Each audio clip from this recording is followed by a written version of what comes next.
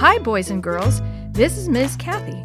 I'm so happy you've joined me today for another story just for you. Do not be anxious about anything, but in everything, by prayer and petition, with thanksgiving, present your requests to God. Philippians 4:6. Mother, what are you waiting for? By Yvonne Davey. Mother, what are you waiting for? Asked the two girls. Yes, what was she waiting for? Did she expect to see a shining angel with folded wings, such as one sees in pictures? Or did she think someone might suddenly appear, someone with a strong, noble face and a kind smile? Mrs. Wood wasn't quite sure. The Wood family lived in Kitwe, one of the largest copper mining towns in Zambia, formerly Northern Rhodesia, Africa. Mr. Wood had lost his job when he had accepted the Sabbath truth, but the family had not faltered in their determination to follow Jesus. Before long, Mr. Wood had decided to become a literature evangelist so that he could support his wife and 3 girls, as well as lead people to Jesus and hasten the day when his beloved master would return. This Sunday afternoon, the Wood family had spent the day visiting Granny Becker, a dear friend. The 2 older girls, Heather and Moira, loved Granny Becker's home. Since they lived in a city apartment, they appreciated a big yard where they could play. Interesting flowers peeped at them from unexpected nooks in the garden. A gnarled old tree simply begged to be climbed, and of course there were 100 interesting things to see inside the house. While the children were thoroughly enjoying themselves, their parents had an equally good time studying the Bible with Granny Becker.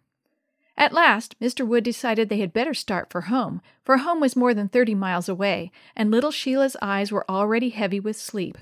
They waved goodbye to Granny Becker, and the steady purring of the engine lulled the girls to dreamland.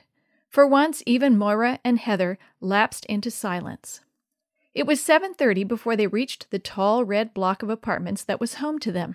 Father took the sleeping baby, and Mother gently woke the older girls. Heather yawned. "I'm so tired I could crawl into a hole and fall asleep." "Me too," Moira agreed wearily. "Without even a bite of supper?" Father teased. "Mother will have a bowl of soup fixed in no time." "That would taste great." The girls brightened up considerably at the thought of their mother's good food. Up, up, up they climbed to the 4th story in the building, for there were no elevators. Sheila grew heavier with each upward step. At last, the family stood outside their own door. Father felt in a trouser pocket with his left hand.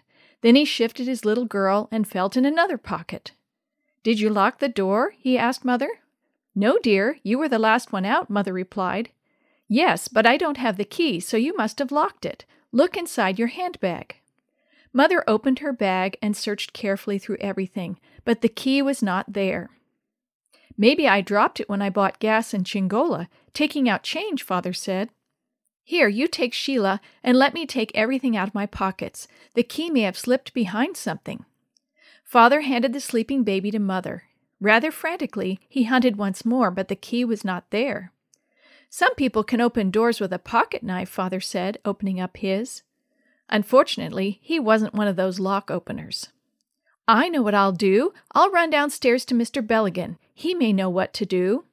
Father turned and hurried back down the passage to the stairway.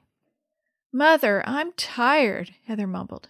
She was so weary that her face was taking on an ashen hue. Mother was worried. She certainly didn't want one of the girls to get sick. Moira bent down, wiggled the knob, and twisted it. She pulled and pushed, but the door would not open. "Why can't we ask Jesus to help us?" Moira asked. "Well," Mother hesitated. A locked door seemed so trivial. "Mother, you taught us in our Sabbath school lesson the other day that if we want something, we must ask Jesus for it," Heather said. "Let's pray right now." Mother and her 2 girls, for baby Sheila was still fast asleep, bowed their heads.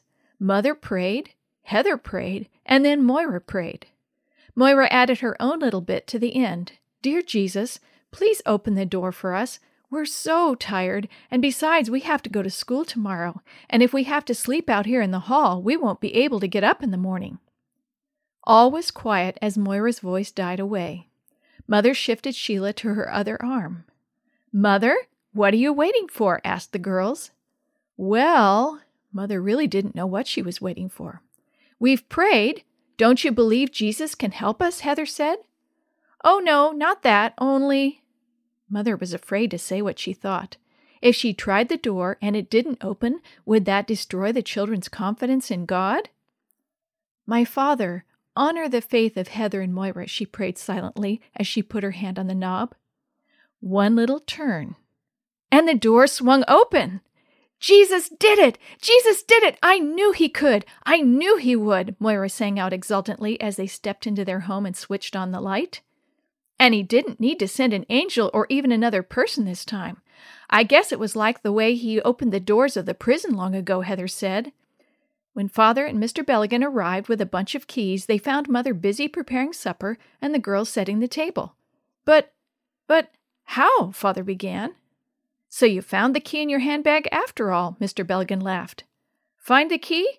No, Mother didn't find the key. We didn't need a key. Jesus opened the door because we prayed."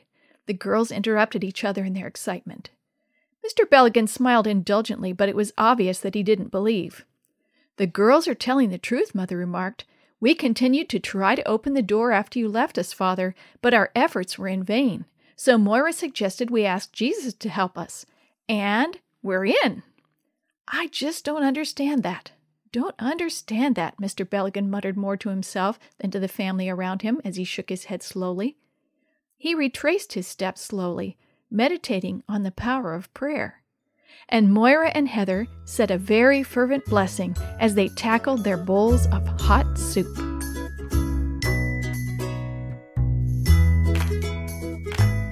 The story you have heard today is from Guide's Greatest Stories, written by various authors and compiled by Randy Fischel, and used with permission from the Pacific Press Publishing Association.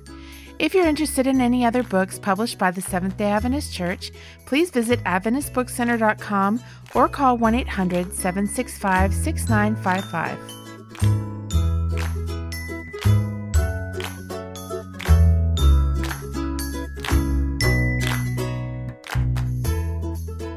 This podcast is a production of the Carolina Conference of the Seventh-day Adventist Church.